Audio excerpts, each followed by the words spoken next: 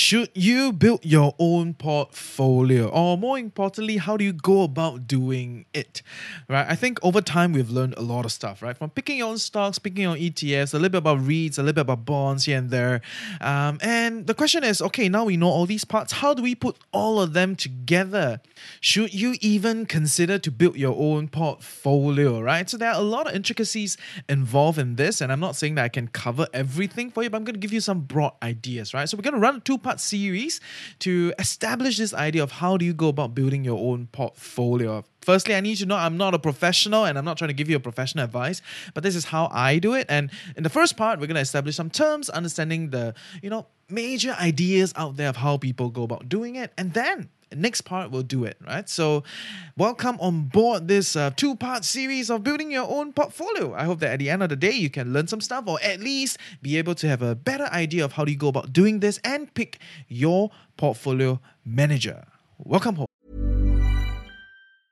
I'm Sandra, and I'm just the professional your small business was looking for. But you didn't hire me because you didn't use LinkedIn Jobs. LinkedIn has professionals you can't find anywhere else, including those who aren't actively looking for a new job, but might be open to the perfect role, like me.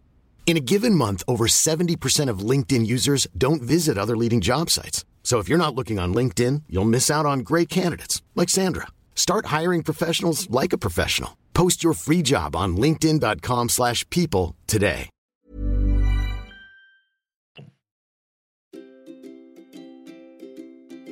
Good morning, everyone. I welcome you to another day with the Financial Coconut. In our podcast, we'll be debunking financial myths, discovering best financial practices, and discussing financial strategies that fits our unique life. You get it. Ultimately, empowering us to create a life we love while managing our finances well. And today, we're going to spend some time on this first part series to understand modern portfolio theory. What is it trying to do, and some basic terminologies to get you warmed up before we go into part 2 next week to talk about how do you build your own portfolio. Woohoo, so excited, huh? Today's episode is a special one because I think a lot of people have been asking about this for a really long time, and I have been a little apprehensive to do it for a while because it is actually very difficult to really explain it beyond just throwing terms at you.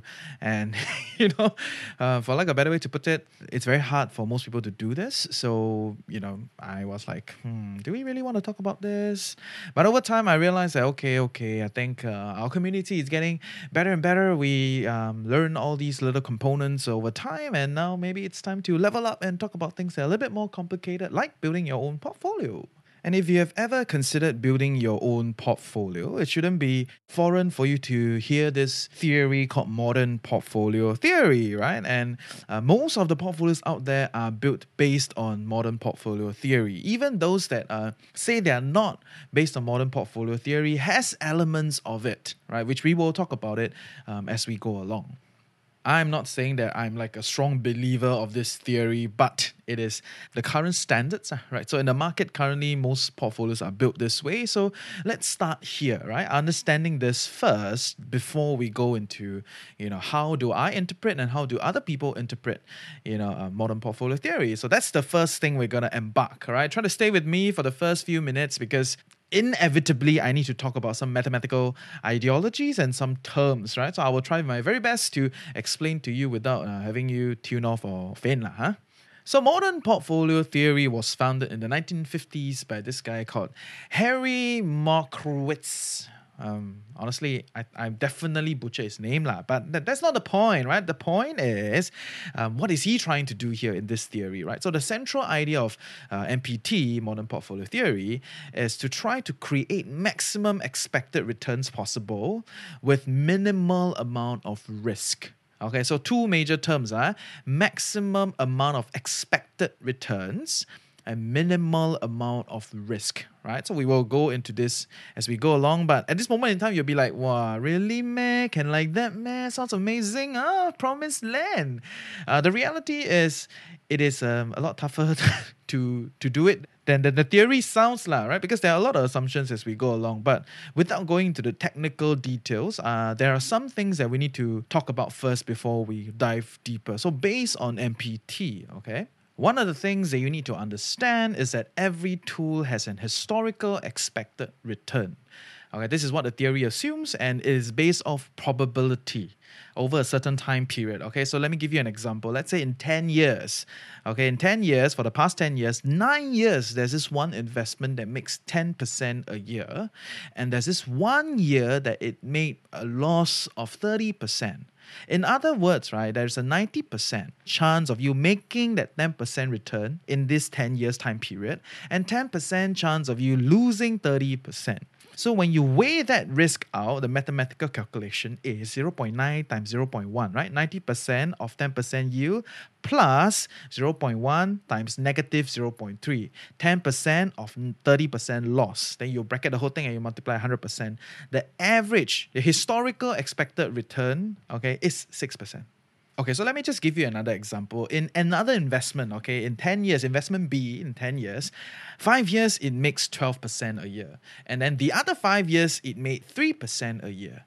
So 0.5 times 0.12, 50% chance of making 12% in 10 years, plus 0.5 times 0.03. 50% chance of making 3% in the other 5 years. And then you bracket the whole thing times 100% is 7.5%, right? So the historical expected return for the past 10 years is 7.5%.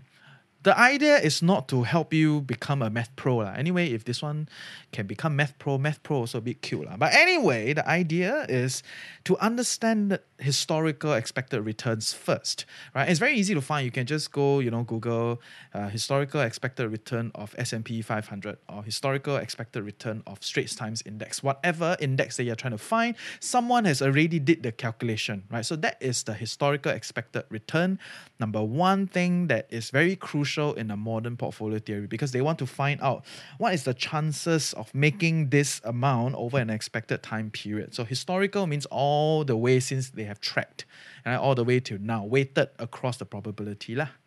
And in other words, it means that we are trying to find the average potential yield of this particular investment across the whole time period, right? So that means at any one time that you buy, the highest possibility of you attaining is, let's say in investment B, 7.5% in that year, right? Probability weighted. Right? Of course, it does not mean that definitely it will happen. You may be just nice, sway, you buy this year, next year lose. But if you hold it out for a longer term period, it will average out to be about 7.5%. That's what it's trying to tell you, average potential yield. And the next thing that you need to understand in MPT is this idea called standard deviation, right? It's a very statistical term. In other words, it is trying to find out how much volatility and how much variance this thing has, right? If this year it makes 30%, next year it makes 10%, the next year it loses 50% while the movement is very big, right? So there's a lot of fluctuations, very big fluctuations, right? If every year it makes 3%, 4%, 3%, 4%, then the volatility is very low. The standard deviation is very low, right? The variance is very low. Of course, a lot of people use standard deviation, volatility, variance very interchangeably, but technical terms, they have differences. The idea is to try to find things with as limited fluctuations as possible. Why? Because based on MPT, there is an association with higher volatility to higher risk. The more the portfolio moves this year higher, the other next year very, very low, up, down like that, then it associates it as very risky because very volatile. Right? Because of course I know risk to many people are different, but in this theory, risk is volatility. The higher the volatility, the higher the risk. So in the pursuit of MPT, modern portfolio theory, they are trying to get the most amount of yield, highest maximum expected return to the lowest volatility. Right? Most number of potential yield to the lowest volatility, which is the lowest risk. So, okay, you get the idea, yeah? Essentially, that is what it is, right? And in the process of constructing a portfolio through this theory, there's this other term called correlation, which we will talk about it next week, okay? I don't want you to go crazy first. You just need to understand these two things first, yeah? Highest expected return and the concept of volatility associated to risk. Correlation, we talk about next week.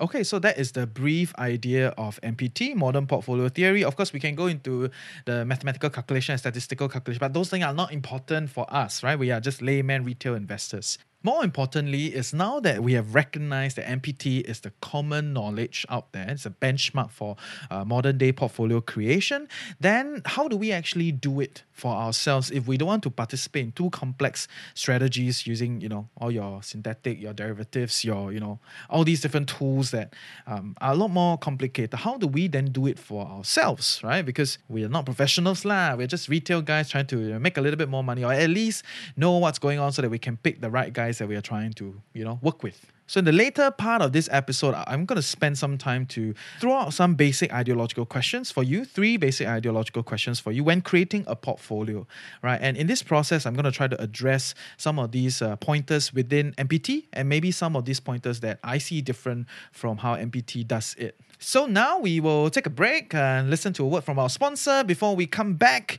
to give you the 3 ideological questions to get you started when creating your own portfolio. Hiring for your small business? If you're not looking for professionals on LinkedIn, you're looking in the wrong place. That's like looking for your car keys in a fish tank. LinkedIn helps you hire professionals you can't find anywhere else, even those who aren't actively searching for a new job but might be open to the perfect role. In a given month, over 70% of LinkedIn users don't even visit other leading job sites. So start looking in the right place. With LinkedIn, you can hire professionals like a professional. Post your free job on linkedin.com/people today.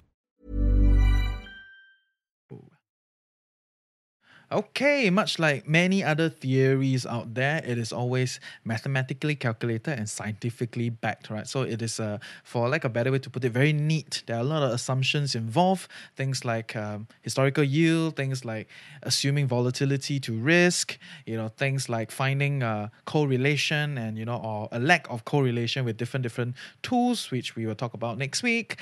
But the idea is, because it is too neatly put together, I think a lot of times it does not really recognize real life, right? Because it's a mathematical formula. So ultimately, you gotta take these theories. The theories have basis, okay? They're not baseless. Some people just conveniently throw these things out, but I don't think it is fair to put it that way, because reality is, when you diversify, you are already subscribing to some essence of modern portfolio theory, because you're buying different tools to try to dampen the volatility. Because if you assume the share market to be the highest, most volatile thing, then you buy all these other things. You're trying to reduce the volatility, for like a better way to put it, right? And MPT is what it is lah. But all that being said, what are some questions that you probably need to have to begin building your own portfolio? Number 1 question, okay? How long is your investment horizon? In other words, when will you start eating from your investments? Okay, a lot of people say how long, but they never indicate what does it mean by how long. The reality is, when you start eating into your investments, that means you no longer have an active income and you're starting to draw down from your investments. That is when you need to really be concerned about, balancing your portfolio, generating cash, and focusing on more like cash generation, more dividend-based kind of stuff, rather than trying to accumulate capital gains through the volatile stock market. Which brings us back to MPT, right? So under MPT, you realize that the measurement of risk is based on volatility, right? So since everybody is trying to, build lower volatile stuff, right, they will always add on other things to kind of dampen that volatility so that there's a reduced assumed risk, right? So from a portfolio perspective, it may be true, but is that what we really want? Is that who we are at this moment in time, right? But why is this important to understand, okay? To dampen volatility in a portfolio, right, it is very expensive. Okay, first, you can lose out on opportunity cost, right, from an opportunity cost angle. Because if the stocks are making 10% a year on average, then because of volatility of stocks seem to be one of the highest, and you want to reduce the volatility so that you reduce risk by MPT's idea, you shift 30% of your total portfolio to something like a fixed income bonds, which pays you about 2% a year. With a much lower volatility, of course, because they are fixed income bonds, they pay you a fixed output every year, right? And in that sense, you immediately dampen the volatility already, right? Because it's a relative standpoint. Compared to 100% in the stock market, now you 70% in the stock market, 30% fixed income bonds, pay you lesser, but definitely is less volatile, right? Because for like a better way to put it, fixed income bonds are way less volatile, right? And things we have like variance and beta and all those things are very complex. If you want to understand more, we can talk about it another time, but all those things are not as important yet. The idea here is you are sacrificing potential returns of 10% a year to be 7.6%, okay, highest expected historical return, for the sake of reducing volatility in your portfolio, right? And it definitely reduces the volatility, which reduces risk, but like, do you really need it at this moment in time? That is something you need to ask yourself. Of course, there are many other ways to divert these risk options, derivatives, insurance, etc., etc. Not important. The idea is because it is so expensive to participate in an MPT style kind of portfolio, do you need it now, right? Because most people, when they participate in this kind of portfolio construction, they are just trying to reduce market fluctuation using other investment tools. And, if your runway is very, very far ahead, you say 20, 30 years, then do you really care about these kind of reducing of fluctuations? Is it important to you? Right, of course, picking your own stocks using ETFs, whether is it, you invest in US, China, Japan, Singapore, whatever emerging markets, right? All those are ongoing discussions that we can talk about in terms of the stock market, but you can go to episode 36, 54, right? Yeah, we got a lot of investment related stuff. But the central question now is, do you need it now? Right? So my view is for most people, you probably should participate in MPT style kind of portfolio slightly later in your 40s or 50s.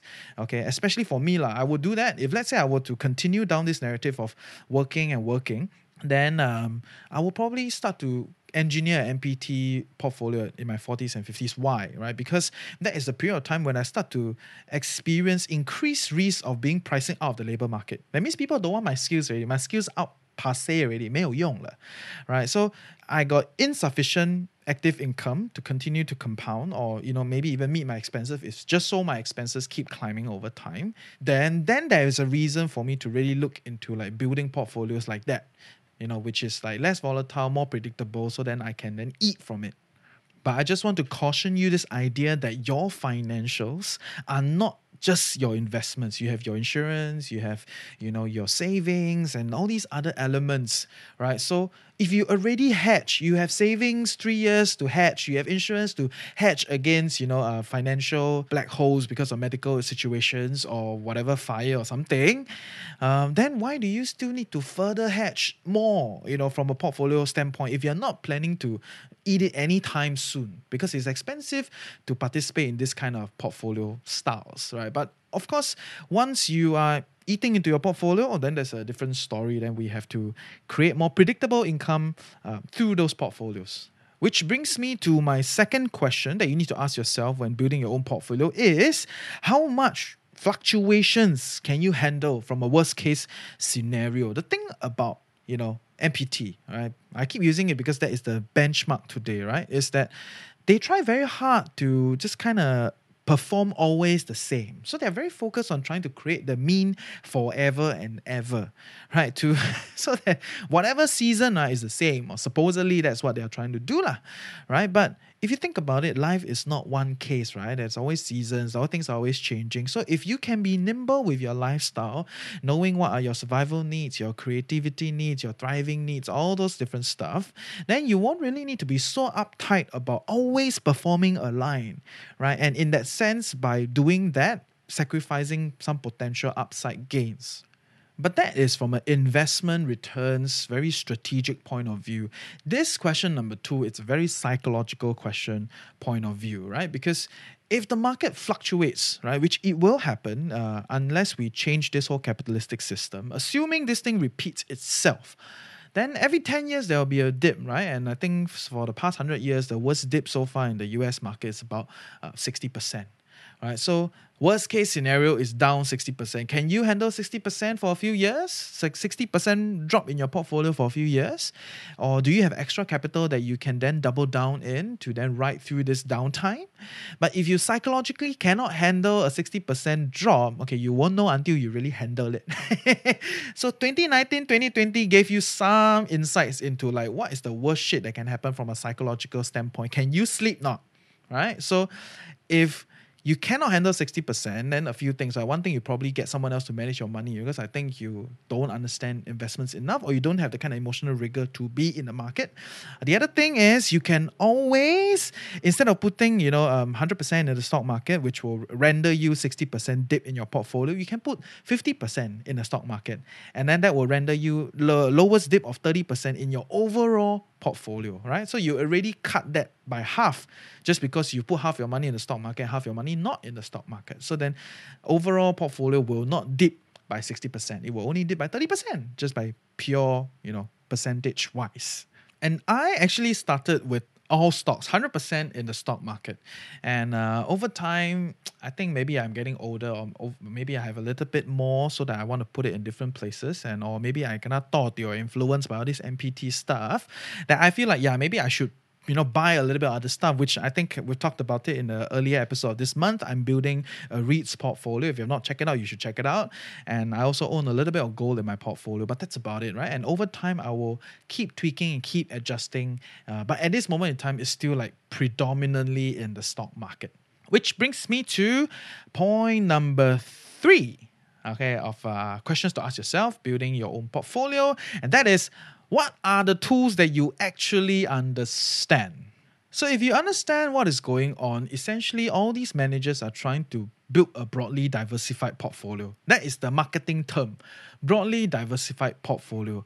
Okay, but when they go to their office in the back end, right, they will have all these other measurements as to how much the movement of the stock market affect the bond market, how much then it affect property, how much then it affects gold. And then if let's say maybe these days they will have crypto, or maybe, all these different things that they will, all the different baskets of investment tools out there that they will then pick and choose to build a particular portfolio that meets your needs, right? So same idea, maximum gain, lowest volatility, assuming lowest risk. Okay, but these are professional guys, then even they are going nuts, and they are being driven into things like art, wine, cheese, venture cap, watches, whatnot, right? So all the collectibles and alternative investments. But all those things don't exactly matter if you are trying to do it on your own, because fundamentally they probably have a better idea why do they buy these things. But for most people, right, they really only buy it off some like random correlation observation. What do I mean? Okay, what do I mean? Things like how people put some money in bonds, right? Just so because they believe that it runs inverse to the stock market, so it is a good balancer and a dampener, for volatility, right? And do you really know how bonds work? You don't know how bonds work. You know it's inversely correlated based on historical data to the stock market, but you don't know how the bond markets work. You don't know what you're doing. You don't know what you're buying. So when you build your own thing, just because, of this correlation out there that stocks move inverse to bonds, then what are you actually buying? To put it in a very real example, all right, so every day you wake up, then you go get ready to go to work or go to school, and you exit into your corridor and you see your plants grow and grow and grow. And you think like, wow, my plants keep growing, I don't need to do anything. I just sleep and wake up, that's it. But actually, your mom has been watering it every day, add fertilizer every week, but you don't know. You just observe that every day when you wake up, your plants grow. And you draw the conclusion that, the growth of the plant is correlated to how many good nights of sleep I have. Right? So that is a very, very big problem in my view, right? When you assume correlation without understanding what you're actually investing in. So I'm not against broadly diversified portfolios. I'm not even against MPT. I think those are theories. They form the basis of what is going on, and they have their own logic, which is fine. My biggest problem with most people is that they invest into things just because they want to subscribe to this broadly diversified portfolio, but they don't actually understand what they are buying.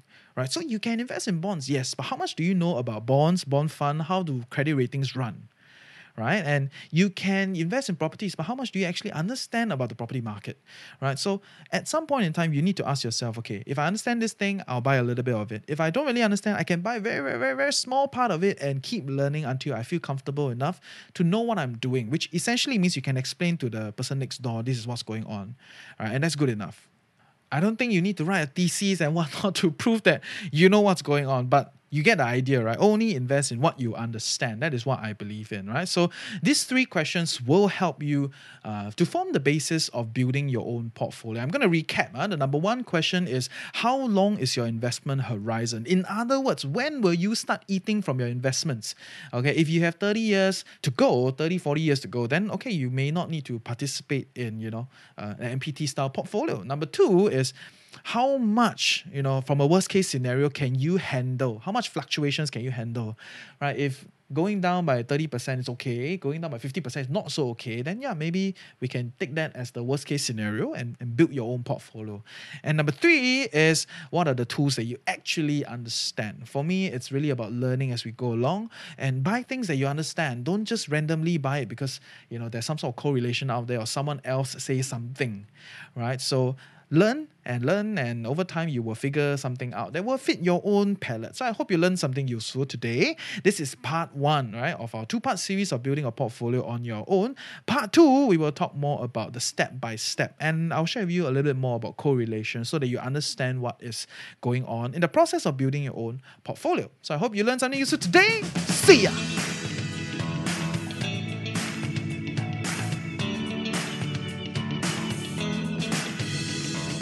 Hey, I hope you learned something useful today and truly appreciate that you took time off to better your life with the Financial Coconut. Knowledge is that much more powerful and interesting when shared, debated and discussed. Join our community Telegram group, follow us on our socials, sign up for our weekly newsletter. Everything is in the description below. If you love us and want to help us grow, definitely share the podcast with your friends and on your socials. Also, if you have some interesting thoughts that you want to share with our community, we know someone that you want to hear from, reach out to us through hello@thefinancialcoconut.com. With that, have a great day ahead. Stay tuned next week, and always remember, personal finance can be chill, clear, and sustainable for all.